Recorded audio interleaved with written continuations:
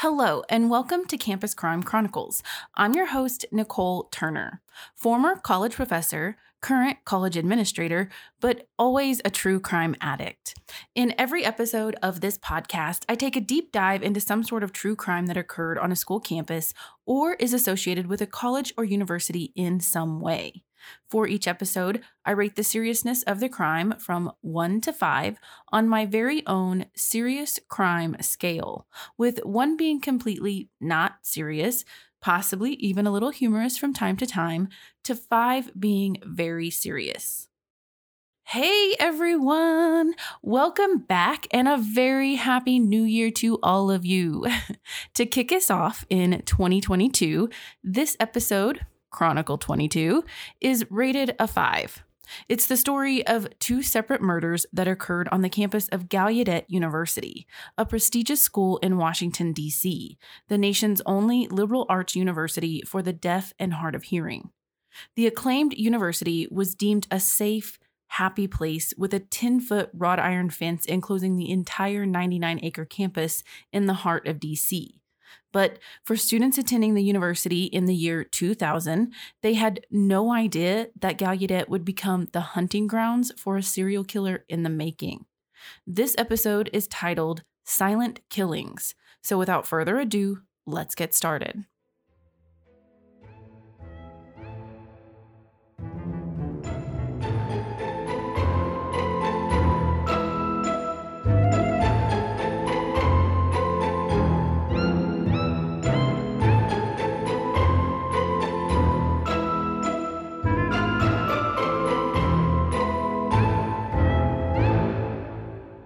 As the freshman class of 2000 at Gallaudet University moved into their dorms that would be their new home over the course of the next few months, 1 student in particular stood out among the rest. That was a friendly and bubbly young man, 19-year-old Eric Plunkett. As a freshman, Eric quickly made many friends because of his outgoing personality. Basically, everyone who lived on Eric's floor in the dorm not only knew exactly who Eric was, but they were also just drawn to him. Eric, though, wasn't your typical college student. You see, he was born with a congenital disease that caused deafness and a mild form of cerebral palsy. However, according to an episode of People Magazine Investigates titled The Sound of Silence, Eric's disease and physical disabilities didn't slow him down one bit.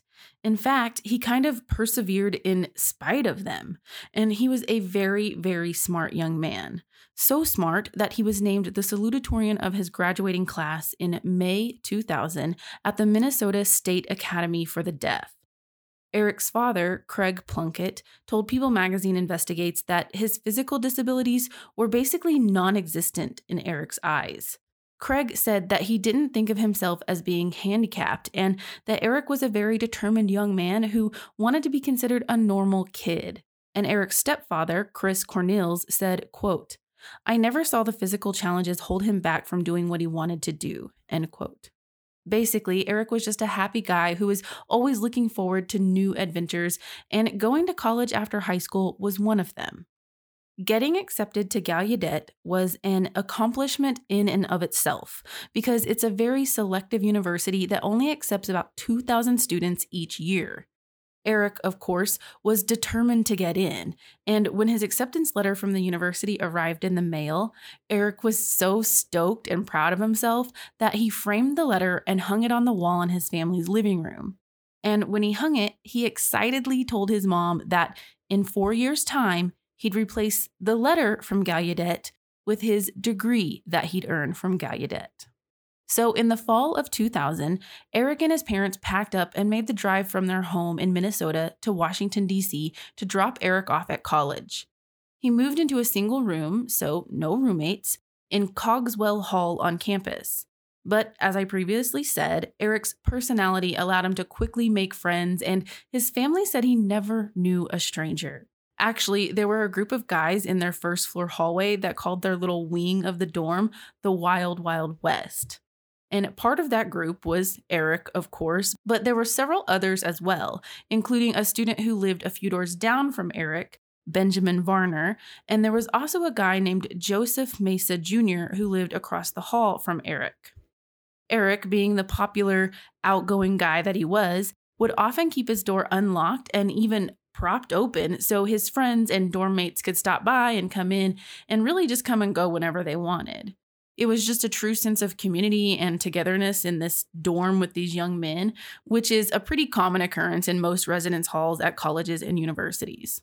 With all that being said, you can probably imagine how worried Eric's dorm mates and friends became in late September when Eric's door was suddenly closed and locked, and it remained that way for a few days. It was actually Eric's neighbor from across the hall, Joseph Mesa, who ended up alerting personnel at the school, saying he was concerned because Eric had not shown up for a tutoring session. You see, Mesa had been tutoring Eric in math, and on September 28th, 2000, Eric failed to attend a session that was scheduled to begin at 8 p.m. By 8:45 p.m., when Eric was still a no-show, Mesa alerted the resident assistant, or RA, but he also told the RA that he was even more concerned because there was a foul odor coming from Eric's room. Of course, the RA instantly went to check on Eric and knocked on his door, but when he didn't answer, the RA used his master key to unlock the door and get into Eric's room. When he went inside, he saw Eric lying face down in a pool of blood by his head. According to People Magazine Investigates, Cogswell Hall was immediately evacuated and DC's Metro Police Department rushed to the scene. Upon processing the crime scene, because this was clearly and quickly determined to be a murder, police found some of Eric's clothing and his glasses near his body, and it appeared that Eric had been brutally beaten with a chair that was in the room.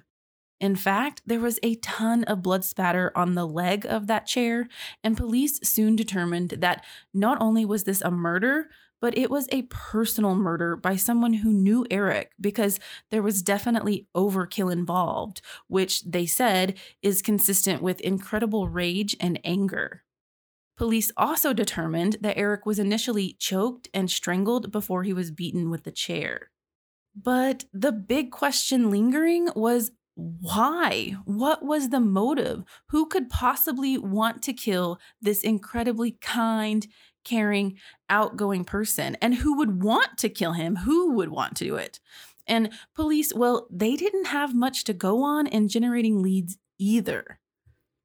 But first things first, police had to tell Eric's parents that their son, whom they just safely dropped off at college a few weeks ago, was now dead. According to People Magazine Investigates, Eric's parents were awakened the next morning at about 2 a.m. by a loud knock on their door, and that's when police delivered the terrible news.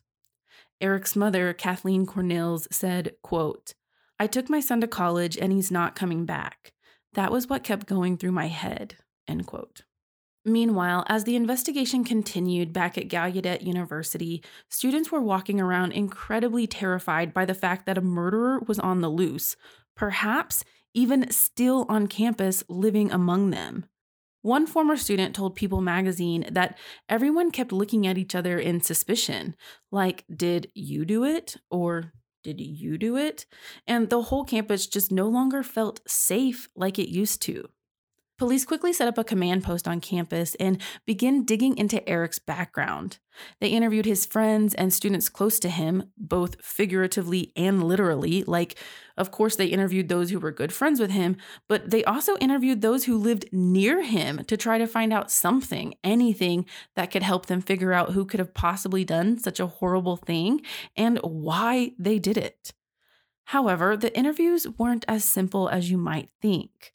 Not because of the sheer nature of the circumstances, but because actual communication during their interviews was a bit of a challenge that police never really had to face before. According to one investigator who was interviewed by People magazine, communication was hard because of the fact that the students were deaf or hard of hearing, which meant the usual facial expressions that go along with like voice tones that literally police are trained to pay attention to during interviews to try to pick up something.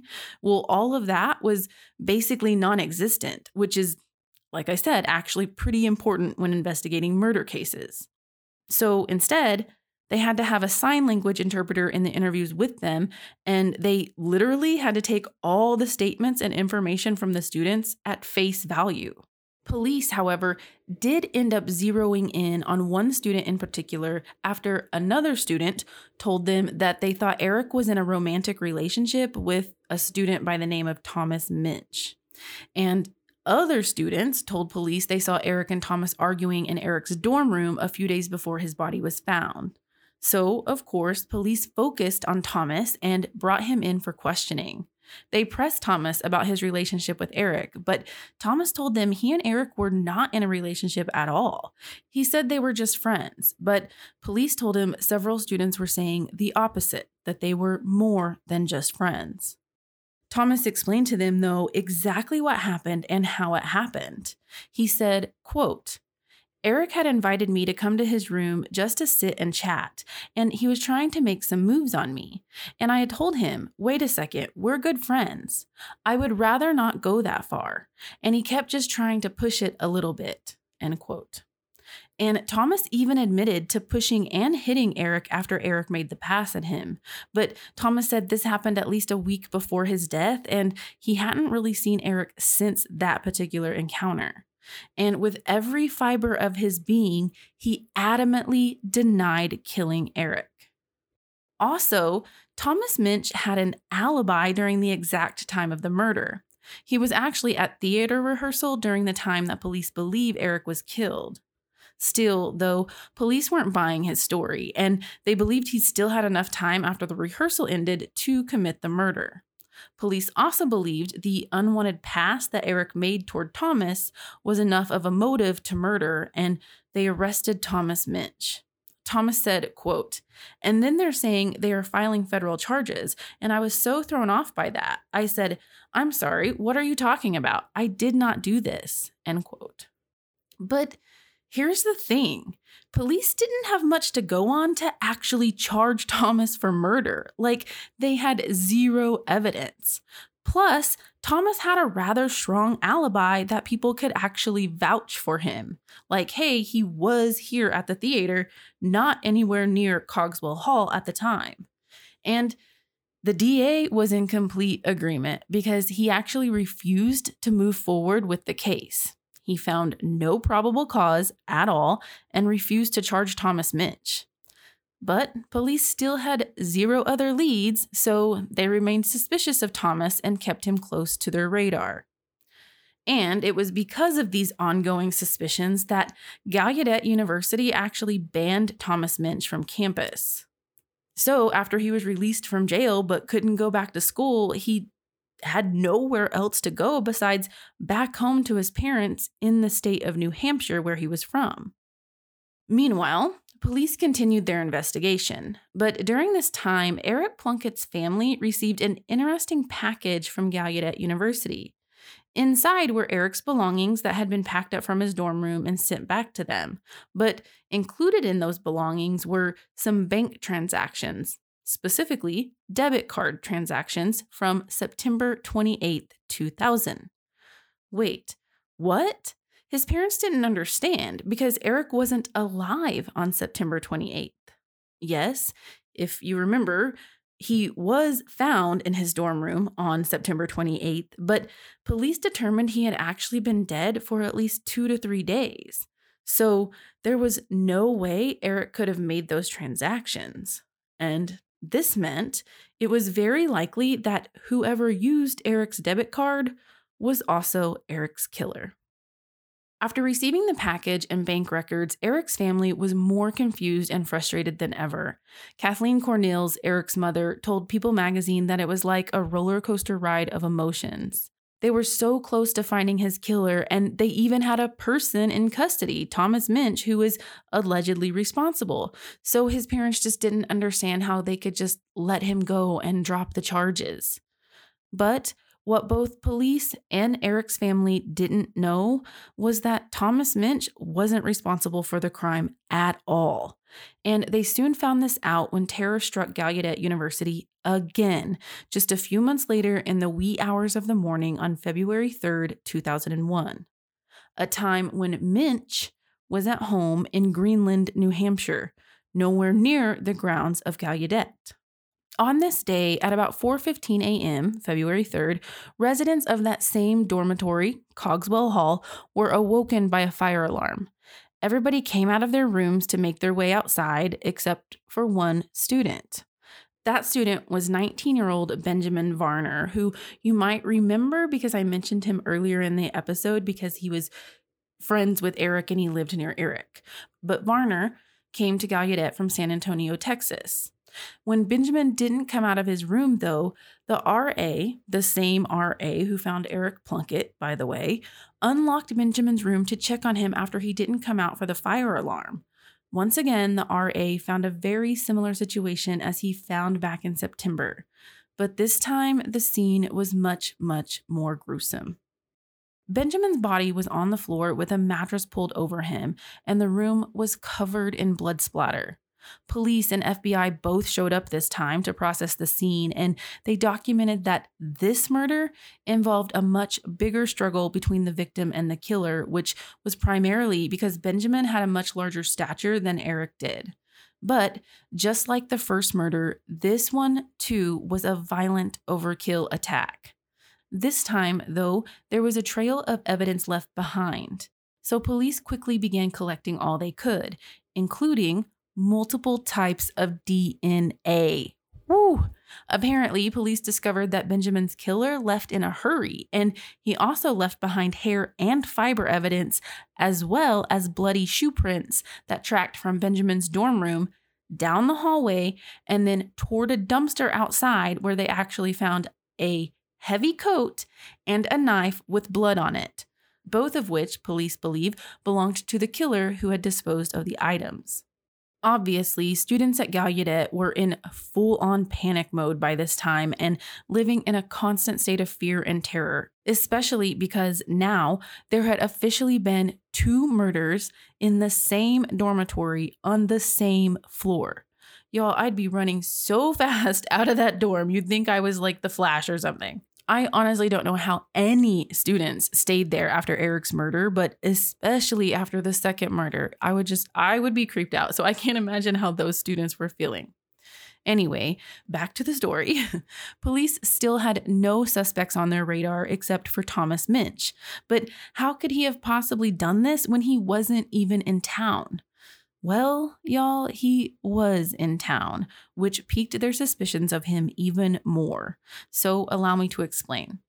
According to People Magazine Investigates, Thomas was in D.C. during the time of Benjamin's murder because he was ordered to give a handwriting sample in Eric Plunkett's case. So he was in town at the time providing a grand jury with the handwriting sample they requested, which was actually despite Thomas's attorney's objection to provide it. So when police learned he was in D.C., he went right back to the top of their list of being the prime suspect of not just one, but now 2 different murders. Police speculated that at some point while he was there, he must have gone back onto campus and murdered Benjamin Varner.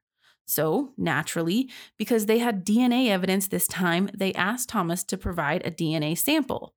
And Thomas, still denying his involvement in any way, jumped at the opportunity to prove himself innocent and allowed them to swab his cheek for DNA. And guess what? The DNA was not a match to the DNA evidence they found in Benjamin's room. So Thomas Minch was officially cleared and ruled out as a suspect. Now, though, police had to start from square one, since they basically were not looking at any other people as suspects. And now detectives had to consider who had access to both Eric's and Benjamin's rooms because there was no forced entry. So they first took a look at a different Thomas, not Thomas Minch, but remember that poor RA who was no doubt traumatized from discovering not 1, but 2 dead bodies? Well, his name is also Thomas, and they took a good hard look at him after Thomas Minch was cleared, but a DNA sample quickly ruled him out as well. So, on to the next. As detectives were continuing to interview and re-interview students at Gallaudet, they soon received a clue from the FBI crime lab. Remember those bloody footprints? Well, from those shoe prints that trailed from the scene of the crime to the dumpster outside, investigators were able to determine that the brand of shoes the killer was wearing was Nike Air Max sneakers. Now, while this was a good clue, of course, they still needed to investigate something else. You see, Benjamin's wallet had been stolen during the murder as well, which appeared to be the possible motive now that everything was coming to light. So police needed to look into Benjamin's finances and bank activity. They ended up discovering a check for $650 with a memo line that read, "Used laptop," and this check was cashed on February 2nd. Even though Benjamin's body was found February 3rd, detectives learned that Benjamin had failed to show up for classes as well as a doctor's appointment on February 2nd, which led them to believe he was killed sometime during the night of February 1st. Obviously, they needed to find out who the heck cashed this check, so police asked the bank for video security footage from the date it was cashed. But while they were waiting on the footage, they received a ginormous tip from local media. You see, they put out a photo of the coat they had found in the dumpster, which all the major TV stations in DC aired, and one student from Gallaudet saw the coat on TV and reported that his roommate had a coat just like the one in the photo. His roommate was Joseph Mesa Jr. If that name sounds familiar too, well, it should.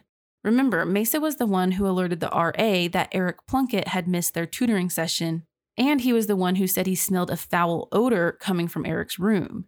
Mesa was a friend and neighbor in Cogswell Hall to both Eric and Benjamin. But police were confused, to say the least. I mean, they had interviewed Mesa twice, and they had no indication he was involved at all. Regardless, though, they followed up on the lead and began digging deeper into Mesa. It wasn't long before they began collecting all the corroborating evidence they needed to officially arrest Mesa. For starters, they searched his dorm room and collected shoes from his closet that, you guessed it, were Nike Air Max sneakers and matched the shoe prints at the crime scene perfectly. There was also still some blood on the shoes too, which matched Benjamin Varner's DNA. Then, on top of all of this, they finally received the surveillance footage from the bank, and guess who was very visible and identifiable? If you said Joseph Mesa, you'd of course be right. When police began searching for Mesa, though, they actually didn't have to search very hard because, to their complete surprise, Mesa actually came to them. On February 14th, 2001, investigators interviewed Mesa at DC's Metropolitan Police Department headquarters. During the interview, Mesa actually gave a full confession of his crimes. He confessed to both of the murders. He sat in the room and gave a videotaped confession in sign language as an interpreter sat across from him. Now, I'm going to tell you guys exactly what he said, but y'all, fair warning, it is not easy to hear, and it is very emotionless and quite disturbing. So, like I always say, if you don't think you can handle it, I recommend skipping ahead a bit. But here we go. Mesa, in his confession, said, quote, "I know that I have made a big mistake. It was time for me to go directly to the DC police and talk to them, rather than holding it in. 2 weeks ago, Thursday night, I walked to Cogswell, to the first floor. I rang the bell. Ben opened the door. He invited me in. I went in, closed the door, and I asked if he had a checkbook. And Ben said he did. He asked me why, and I just told him I was curious. That was all. I walked over and I saw a knife right under the microwave. And I had the knife and I got ready and I stabbed him. First, I stabbed him in the neck on the right side. When he was sitting at the computer, then we moved over here. I stabbed him again in the cheek. So then he tried to turn around and tried to get away. And then I blocked him from getting out to the door. I've got him down, and I put my arm around his neck, and I stabbed him in the eye. The last place I stabbed him was in the head, and I left it there. But then he was defending himself. Then I cut his throat. I kicked him in his head 2 times. Then his blood got on my shoes. I looked for the checkbook. It was in the first drawer." End quote. Y'all, if that doesn't make your blood boil a little and give you the creeps just a little, I don't know what does. Anyway, a detective then proceeded to question him further. He asked Mesa why he continued to stab Benjamin, what his intention was exactly, like why would he do that? Mesa responded and told the detective that after he stabbed Benjamin in the neck, Benjamin looked up at him, and Mesa said he felt a sudden guilt wash over him. However, Mesa continued, he knew if Benjamin lived, he'd report Mesa right away, so he had to kill him so he couldn't tell anyone what happened. Mesa said he felt more and more guilt because Benjamin was staying alive. As in, y'all, he wouldn't die. So Mesa said when Benjamin finally did succumb to his injuries, he was relieved. Oh, that is so crazy. I can't get over how emotionless this guy is. Anyway, after he confessed to murdering Benjamin Varner, Mesa then proceeded to confess and explain how he killed Eric Plunkett as well. And again, it's not easy to hear, so do your skip ahead thing if you need to. But Mesa told investigators, quote, I thought, what am I going to do? I need to get some money. I thought Eric's alone. I knew he was kind of weak. So I saw that Eric's door was open and Eric was sitting at the computer. I put my arm around his neck, kept holding it there, continuously. And then he breathed slower and slower. Then he laid down. Then I kicked him, and I used the chair and hit him in his face. I looked for the credit card, found it, put it in my pocket, and I left him laying there, dead. End quote. What the hell? Anyway, I promise I'll get through this episode, you guys. I promise. It's just, this guy is so creepy to me. Anyway, moving on. One of the detectives working the case, James LaFranchise, or I think it's French, so it's I can't even do a French accent, you guys, so I'm not even going to try, but it looks like it's pronounced LaFranchise. So James LaFranchise said Mesa was so cold and emotionless in his descriptions, and he said there is no doubt in his mind that Mesa would have killed again if he had the opportunity. He was basically a serial killer in the making. And you'd think that because they had a full-length videotaped confession from this guy, that it would be an open and shut case against Mesa. But unfortunately, it wasn't that simple. Why, you ask? Because Mesa and his legal defense came up with a doozy of a story that surprised and baffled everyone. Y'all, this fool started playing the insanity card and claiming he was not mentally fit to stand trial. So he said he shouldn't be responsible for his actions. But let me tell you the shit Mesa came up with.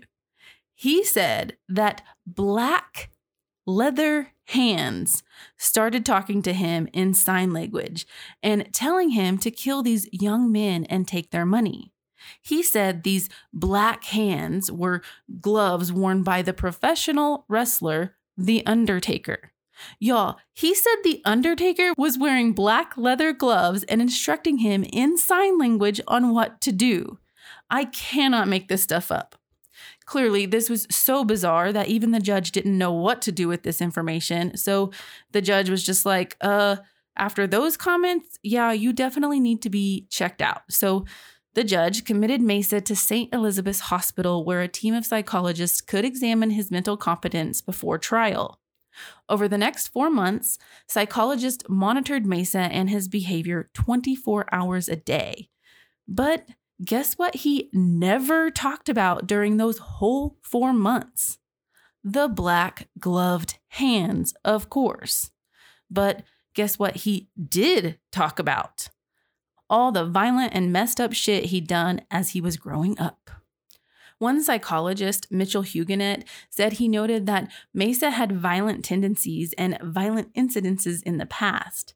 As a child, they discovered, Mesa even killed a mother cat and her kittens, and he had no empathy or remorse about it whatsoever. The psychologist said he could see that Mesa had a, quote, distinctly pleasurable emotional connection, end quote, to the recollections of killing the animals. Basically, he said, Mesa appeared to be happy when he talked about killing. Again, that is bone-chilling creepy, y'all. Like, it just, the mind of this guy. Anyway, upon completion of those 4 months, psychologists determined that Mesa met the standard for understanding wrongfulness and being able to control his behavior. They determined he was indeed mentally fit to stand trial. Huguenet, the psychologist or one of the psychologists, told People Magazine Investigates, quote, "He was not crazy. He exhibited strong characteristics of a psychopathic serial killer who, but for one more murder, would have met the FBI definition for that. He was a serial killer caught early in his career." End quote. Mace's 10-day trial for the murders of Eric Plunkett and Benjamin Varner began in May of 2002. According to the reporting of Arthur Santana for the Washington Post, Mesa, then 22, sat expressionless and basically emotionless in the courtroom the whole time. But remember those gloved hands Mesa pulled out of thin air but then never mentioned again while he was at the psychiatric facility? Well, they suddenly appeared again at the trial. In Mace's mind, at least, I don't know what was happening. But at one point during his testimony, he even told the prosecuting attorney, Jeb Boasberg, that the gloved hands were telling Mesa to kill him, Boasberg. And Boasberg said, quote, "You were thinking about attacking me, but you've been able to control yourself. You haven't attacked me, have you?" End quote. And Mesa simply replied through a sign language interpreter, "Not yet." Everything about this guy literally creeps me out. Anyway, and some new information was also presented at the trial. Apparently, while he was in jail, Mesa wrote some letters to his girlfriend, Melanie de Guzman, telling her he was planning to fake insanity during the trial. He asked her to get rid of the letters, but being young and dumb and in love, apparently, she decided to hold on to them, but to the police's advantage. Because when they searched her dorm room on campus, because duh, if you're dating an alleged murderer, of course your place will be searched. But anyway, they found the letters in her dorm room, which they presented as evidence at the trial. And clearly, the jury wasn't buying any of Mesa's bullshit delusions either, because after only 3 hours of deliberation, they found Mesa guilty on all counts. The judge then sentenced Mesa to 6 life terms plus 90 additional years in prison. Thank God. As we know, I do not like to end my episodes with information about the convicted felons. I like to end on positive notes about the victims, and of course, this episode is no different. According to People Magazine Investigates, Gallaudet University ended up awarding both Eric Plunkett and Benjamin Varner posthumous degrees, which meant Eric's parents could replace his acceptance letter with his degree after all.